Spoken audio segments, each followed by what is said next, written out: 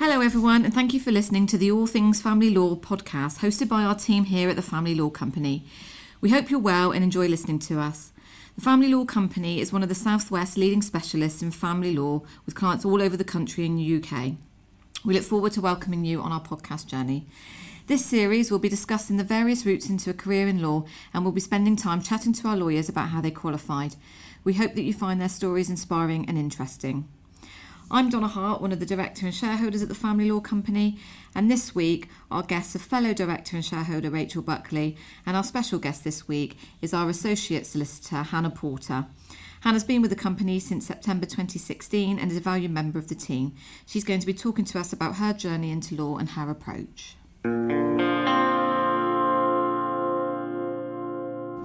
Okay, so thank you for joining us, Hannah.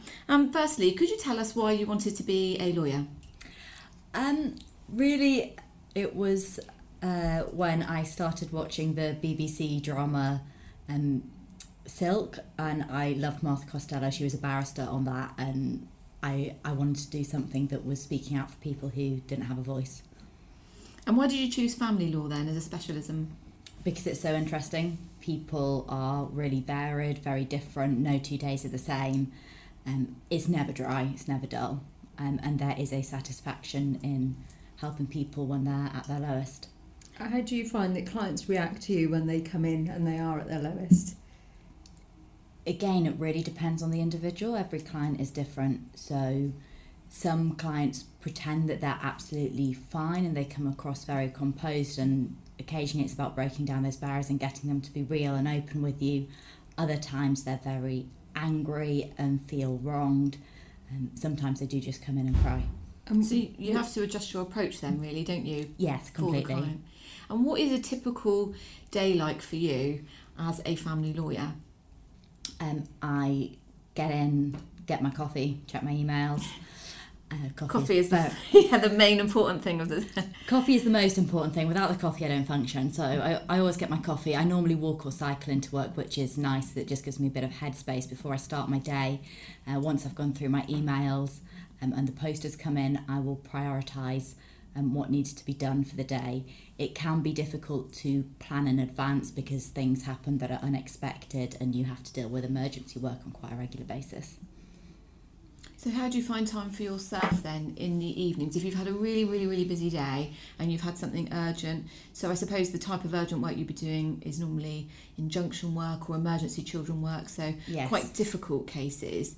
How do you then find the time when you come back to the office or go home that evening to sort of unwind from that day? I find that the walk or cycle home kind of helps to get me out of the headspace, and as far as possible I don't work from home because I like that separation between the office and my home life. I have 2 cats, so when I get in I always give them some cuddles, get a cup of tea. If I'm feeling stressed I'll go out for a run, I'll see friends, spend time with my husband. Yeah, and how did you find it then transitioning from being a student at university where you were studying into the work life, if you like, going into an office, and tell us about how you did that, what you did at university and then how you entered the legal profession. I studied the straight law degree at university, so that's just 3 years of law with no other subjects mixed in. I did that at Cardiff and I stayed there to do my legal practice course. While I was studying, I was fortunate enough to obtain a training contract with a firm in Oxford. And then I moved back home, that's where my parents are from, and did that for 2 years. That was exhausting. I found that really, really tiring for the first 6 months. Just changing from being able to do kind of what you wanted when you wanted and fit your work around your social life and your interests to actually having to be in an office from 9 to 5 and longer was tiring. The transition then down to Exeter when I joined here as a newly qualified solicitor in 2016 was probably less difficult than moving from degree to a training contract, but it's a new level of responsibility, it's change, it's suddenly having your own caseload, which brings its challenges. How did you find your move to Exeter compared to where you were in Oxford? Was there any benefits with moving to Exeter? Obvious ones are Dartmoor and being close to the sea. I loved getting out at the weekend, so that was really nice. I was looking in Exeter because my fiance is a marine biologist, so there is no sea in Oxford. I had to move to him. I found Exeter to be quite quiet initially compared to Oxford, but actually the more I've been here, the more I love it, and I love how close all the professionals are, and the opportunity to network here is really nice. How about the work-life balance compared to Oxford? Much better. Okay, in what respect? Most of the time I'm out of the office by 5:30. I don't have to get in ridiculously early. Obviously you do the hours that the work requires of you, but people seem to have a greater appreciation here for the fact that you shouldn't be answering your emails at all hours of the night, and your weekends are for resting and refueling for the week, not doing work that you didn't get a chance to do in the middle of the week. And what advice would you give to a young person who is thinking about a career in law? What would you say the challenges are now for those people, and how difficult is it for them? I think it depends what route that they want to take. Obviously I'm a solicitor, so I did the traditional route of going to university. I think places at university are still, they're taking on lots of people, and getting a training contract is the really difficult bit. And with that, I would say do lots of applications, because different firms want different things and you just don't know. And just work hard. If you want it, you've got to work for it. There's been a lot of talk I've seen on social media recently about law students being one of the most stressed because of the amount of studying that they're doing, the competitiveness of training contracts. How did you cope with that when you were studying? I didn't actually have many friends on my law degree course, which helped, because all the people on your degree course are all doing the same as you. There's a really competitive edge with degrees and grades and getting your training contracts. And actually, if you surround yourself in that bubble all the time, it is incredibly stressful. So I made sure that I was taking the time out to meet people who enjoy doing the stuff outside of the law that I did. And it's hard. It is really hard. But also, I think managing your time well, making sure that you are disciplined about studying. I remember I had this friend who would just cram right before the exam, and that was her style, and that was fine. And I just worked consistently throughout the year, and just before my finals, my boyfriend at the time broke up with me.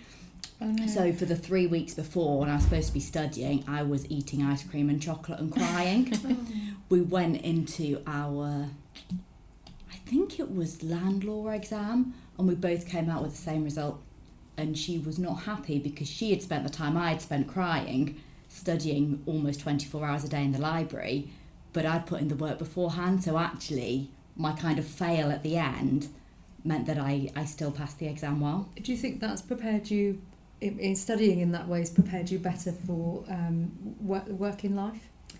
I think so. I mean, again, everybody works in a different way, but I like to be organised. I like to have my to-do list. And that's partly why, although the initial reason I came into law was because I wanted to be a barrister, I chose to be a solicitor instead, because you have that bit more control over your time and how you can plan and how you can do things. Do you think that benefits clients as well from working in that way? Definitely. I try to take the approach that the client should never be the one contacting me. I should be the one that's out there contacting the client. You don't want to be in a position where your clients are chasing you for stuff. No, so being proactive. Yeah. Yeah. You've got to be organised. And what do you do to take care of your mental health and well-being? Because obviously a career in family law can be stressful. The nature of the work that we do, there can sometimes be longer hours or urgent work. Do you find that is just getting out in the fresh air and doing those sort of outdoor activities? Yeah, I think the power of nature can't be underestimated. And actually, even if it's kind of a grey, drizzly day, if I can get out on Dartmoor for a couple of hours, I feel so much better. I've seen on Twitter that you've been doing wild swimming out in Dartmoor when it's Yes. freezing cold. Yeah. So how do you motivate yourself to do that on a wet winter's day? Because I know I would probably rather be inside watching Netflix. Because I've been inside most of the week, I get pretty wound up if I don't get outside. So most of the time I want to do it and I'm trying to drag my husband out to do it and he wants to be sat on the sofa. Sometimes I get in the car and I'm like, oh, why did I decide to drive to go and do this, and I'm going to be cold? But the feeling that you get afterwards is sort of when I've been outside and done something active, it makes sitting at home in front of the fire even better. Yeah. Do you think that some of that comes from how you were educated? Because you weren't in the traditional education system. No. So tell us a bit more about that. And So I was home educated. I didn't go to school until sixth form. I have 3 siblings who are also all home educated with me. And my mum, particularly during primary school, took a fairly relaxed approach to our education. So in the morning we would do our maths and English and science, but the afternoons were for doing art or going for walks or... And getting out as a Yeah, family. completely. And you followed that through into your adult life. Yeah, every year as a family we would spend 2 weeks somewhere on the coast camping, and we would be every day at the beach or going for walks like that. That was kind of my childhood. so how was the adjustment then from being home educated, then going into sixth form, where you're surrounded then by people that you haven't met before, and probably a much more rigid way of learning than you'd probably been used to? Yes, I found that really difficult because I've always been fairly self-motivated. When I was working at home, I would have correspondence courses and my mum taught me some things, but I had to work much more like a university student, I suppose, in terms of motivating myself and making sure that I got the work done. And if I sent off an assignment for like GCSE English or something, my tutor would get it back to me within, less than a week with comments, and I really liked that. So going to sixth form and I'd hand in an essay and it wouldn't come back to me for half a term, and I'd be like, well, I've worked really hard on that, why can't you be bothered to mark it? And obviously teachers are under a lot of pressure, so I think for some teachers I was a nightmare student and some teachers loved me because I also couldn't be bothered with classes that I thought were a waste of time in my 16-year-old wisdom. I think a lot of people that have been through the traditional education system, when they get to sixth form and university, they have to learn to self-motivate, which you don't have to do in the traditional education system. So you learn self-motivation at an early age. Yes, I found the transition from sixth form to university much more natural than from being home educated to sixth form. And it was never about the people or the social aspect, it was about how I'd been taught to learn and how I then had to fit into the kind of the state system way of learning. And have you found that that's helped you in your working life as well? Yeah, I think so. I think I'm more open to different things because I was always the weird one as the home educated kid. So when you've been in the position of being the weird kid the whole time, you're less judgmental about people's backgrounds and where they've come from, which is particularly helpful in this area of work because people come from all over the place.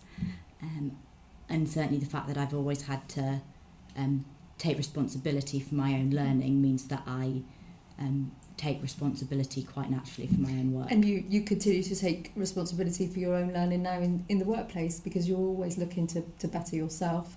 Yeah. What sort of things have you done around that? I love a good course. I love going on a course with an interesting speaker. I'm always looking for opportunities to network and expand my professional connections. I have recently formed a network with a lady called Stacey from Tilnes, and that's particularly for women. And I was finding that I would go to networking events and being quite young, I'd be the youngest person in the room, I'd be one of few females in the room, and nobody was interested in giving me the time of day. And actually having a networking event that are people of my age at my stage in my career, that's been really useful, and I've had referrals from that already. That's around empowering young women in all professions, not just the legal profession. Not just the legal profession. We've got accountants, we've got financial advisors, we've got chartered surveyors as part of our group. And so what do you think now for young women coming into the workplace and coming into the law? Do you think things are getting better for women? And do you think that women are now sort of looking out more for other women? And I mean, here at the Family Law Company, over half of our board is made up of women. So does that inspire you that you can do that and move forward? Yeah, I definitely think that I can do that. I think it is great, and I would say more generally in terms of the workplace, it depends where you work. So here, it's really easy being a woman in the workplace because you're not treated any differently at all. I think from stories that I've heard and things that people tell me, there are two types of more experienced women in business. Either those who really want to help the younger ones have a leg up, but then you also get the ones that it was tough for them, so it's going to be tough for you too, and it's almost part of a growing up thing that they will squash you down, is what I've heard, because they were squashed themselves. But it's good that you've taken the initiative already at such a early part in your career, that you're already helping develop the next generation of women who are coming through and wanting to be a support for them. I think it's really important. I think there are still lots of challenges that women face, and actually you've got to be helping somebody else. At the end of the day, you are not going to benefit by only focusing on yourself, because you're not going to do a career successfully alone. And you're very much involved in our mentoring scheme as well, yes. Both as a mentor and a mentee. Yeah. Can you tell us a bit about your experience as a mentor? It's been really positive. I'm mentoring a wonderful trainee paralegal at the moment, and it's really great to see her enthusiasm to help discuss future career options with her, because I'm in a position where I can delegate work to her. We're having some really interesting discussions where I'm delegating things to her and kind of explaining why it's right or it's wrong, and it's lovely to be able to bring her on like that. And she's already come on since you've been working with her, hasn't she? Because when she first came to work for us, she was taking new calls rather than doing any sort of legal work, and now she's moved on in her career already with your assistance. Completely. She's come on in leaps and bounds, and initially she'd be picking up a dictation or doing some filing. Now I will send her a client email and say, can you have a go at drafting a response? And more often than not, it comes back really well. And sometimes with mentoring, it can take up a lot of your own time, but it is rewarding. Completely. What sort of rewards do you get from helping other people? I think you answered it, in that you've got people now that you can rely on to help you with your workload, which is, and that shows trust, doesn't it? Because being a lawyer, we can all be a bit controlling with our workloads, and we all like to look after our own clients, but to develop a good mentoring relationship where you can trust that person to actually work on your files is a huge responsibility, and I think that's credit to both the mentor and mentee when that happens. Have you found you've had to help her with confidence? Because quite a lot of young people now, in the world they're growing up in, which is full of social media and perfection and having to be great at everything, have you found that perhaps you may have lacked confidence, and that's something you've had to help her with? A little bit. I think that she actually has a very good balance of confidence, but not overconfidence. Sometimes she is unsure about things, and I've got to say, look, I just want you to have a go. I'm not expecting it to be perfect, because you've never done it before, so just try and see how you go. It is so important to allow people to fail in a safe way, because that's where sometimes the biggest lessons can come. Always, you learn far more from your failures than your successes. So can you tell us then about some of the challenges you've faced going, from qualifying and becoming a lawyer and being responsible for clients? I think everybody has a way of working and a way of being, and it's sort of like learning how to work in a way that fits with your firm and the people around you and your supervisors, but also kind of developing your own style within that. I think I used to get very scared about people on the other side of cases that seemed to know everything and would sort of just bat down what I was saying straight away. And it's like, well, they've been qualified for longer than I have, so of course they're right. And actually, particularly over the past year, I've learned to take a step back from that and go, no, I know what I'm doing, and provide a much more robust response than perhaps I would have done a couple of years ago. So now, if you're at court with somebody who's less experienced, how are you as an opponent, would you say? How would others describe you? I try to be fair but firm. I'm not sure I've been at court much at all with people less experienced, but if somebody is struggling and really finding it difficult, my duty is to assist the court, not to steamroller somebody and make them feel rubbish. And I think that applies to litigants in person as well that don't have legal advice, actually being really horrible to them or kind of lording it over them that you know the way that the court system works and they don't isn't going to help anything. You know, you want to work together to reach resolution even if you are in a court process. And if you had one of those moments where you've had like a good outcome or something really positive has happened and you thought, I'm definitely in the right career for me, I know this is what I want to do? Yeah, all the time. Like almost on a weekly basis. Something will happen and I'm like, yeah, that was great. It happened on Tuesday. I was at court for one of my colleagues here. I was covering their case and it was just difficult. One of those cases where actually none of the solutions were quite right and the reports we had from the professionals were sitting on the fence a little bit and I just didn't know what to do, and actually the judge in that case was really robust and I was against somebody who was called to the bar the year that I was born, so that was a little bit intimidating. Yeah. But, you know, I just put my client's case before the court and the outcome that we've got, I'm really pleased with, she's really pleased with, my colleagues really pleased with, so I was buzzing driving home. Well, that's really good, isn't it? And I think it's days like that, because there are a lot of tough days, but those sort of days, they do make it all the worthwhile, don't they? Oh, completely. You know, you might have a bad week or even a really stressful month, but then you get these little pockets of light and excitement that keep you going. And you also do some things in the community. So do you want to tell us a little bit about what you do? Because I was surprised to learn the other day that you have a lot of teenagers come to your house for dinner and you cook for them all. And I was going home to like rest after a long day. So do you want to tell us a bit about that?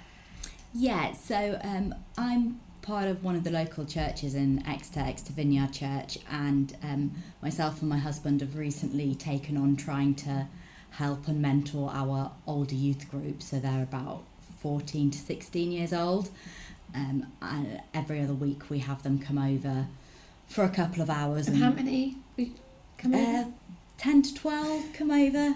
I don't have the biggest house in the world. It's always a bit of a whirlwind, and they just come in with all this energy and noise and consume the food that we provided for them. And you know, we tend to just have a chat about life stuff, like you know, we talked about identity last week, and actually, you know, how do you feel your self-worth? How do you stand up to all the pressures that are going on? So it's really practical things, and teenagers don't come to stuff if they don't like it, so I think they must be getting something out of it. Yeah, that's really, really good. And again, that would help you so much in this job role. Yeah. Sometimes it can be difficult to get young people to talk and engage. How do you deal with that? Some of them talk far too much, and some of them don't really talk at all. I have a stuffed otter toy that I bought once, so the person holding the otter gets to speak, and they actually all respect the otter, and to a point they self-regulate as well. So there's one kid that always puts his feet on my coffee table, but the others yell at him for doing it and tell him that he's disrespecting the house. So we've got a nice bunch, and it's just when we're having a discussion about something, being aware of the child in the corner that's not really saying a lot, and trying to specifically ask them questions without putting the spotlight on them too much or making them feel uncomfortable. And I guess they're interchangeable skills that you can use when you're meeting new clients who might feel fear about coming into a lawyer's office. Definitely. I think the listening skills are very important, because what somebody is saying might not actually be what they mean. So it's listening to listen, not listening to have an answer. And I think actually, particularly because it's a church group, they expect to be told the answers. And what we're trying to do is go, actually, not everybody knows the answers, and we want you to be free to discuss and speak about things openly. Like, don't just give me what you think is the right answer. I actually want to know what you think, and then we can go from there. And that can be the same with clients sometimes, where they All the come time. in and they don't know what they want. It's good to be able to have a discussion around that to tease that out. Completely. And sometimes clients are embarrassed, you know, they don't want to tell you things because they're really personal, and you're a stranger, and kind of trying to draw them out to a point where they will give you that vital information is really important. Because I've had cases where they tell me something 6 months down the line when they trust me, by which point it changes all the advice that I've just been giving them for the past 6 months. Yeah. What would be the one piece of advice you would give to a client who was at home, maybe struggling with something in their family, and they were thinking about going to talk to a lawyer, but were perhaps quite worried about it or feeling intimidated? What advice would you give them before they sort of approach somebody? I would probably tell them that lawyers are just humans too, and lawyers have families and personal problems and other things going on, so they're not this kind of big, scary, invincible force, and they will understand, and they probably won't be shocked by anything that you're saying because they'll have heard it all before.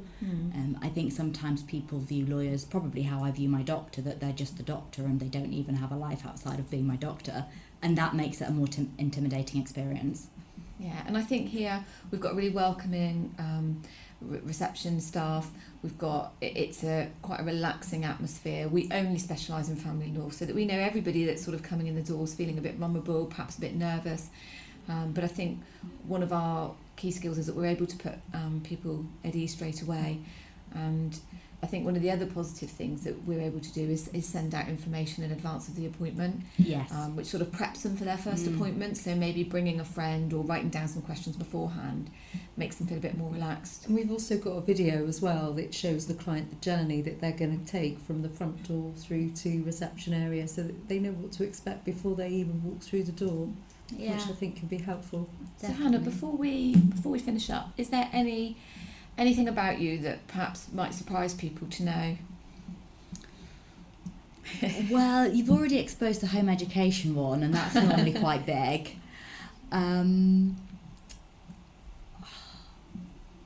I do actually scuba dive. I am a qualified PADI scuba diver. Very nervous one. I go to see the fish, but I get very scared about going that deep underwater. But yeah, I occasionally, when the time allows, I will scuba dive, only in hot countries. So you do most things on water. Happy to do Most things on water, and I've seen hammerhead sharks and sunfish in the Galapagos. Oh wow. Well, thank you so much, Hannah, for your time today. I'm sure everybody listening has been really inspired about your journey into law. So thank you. Thank you very much.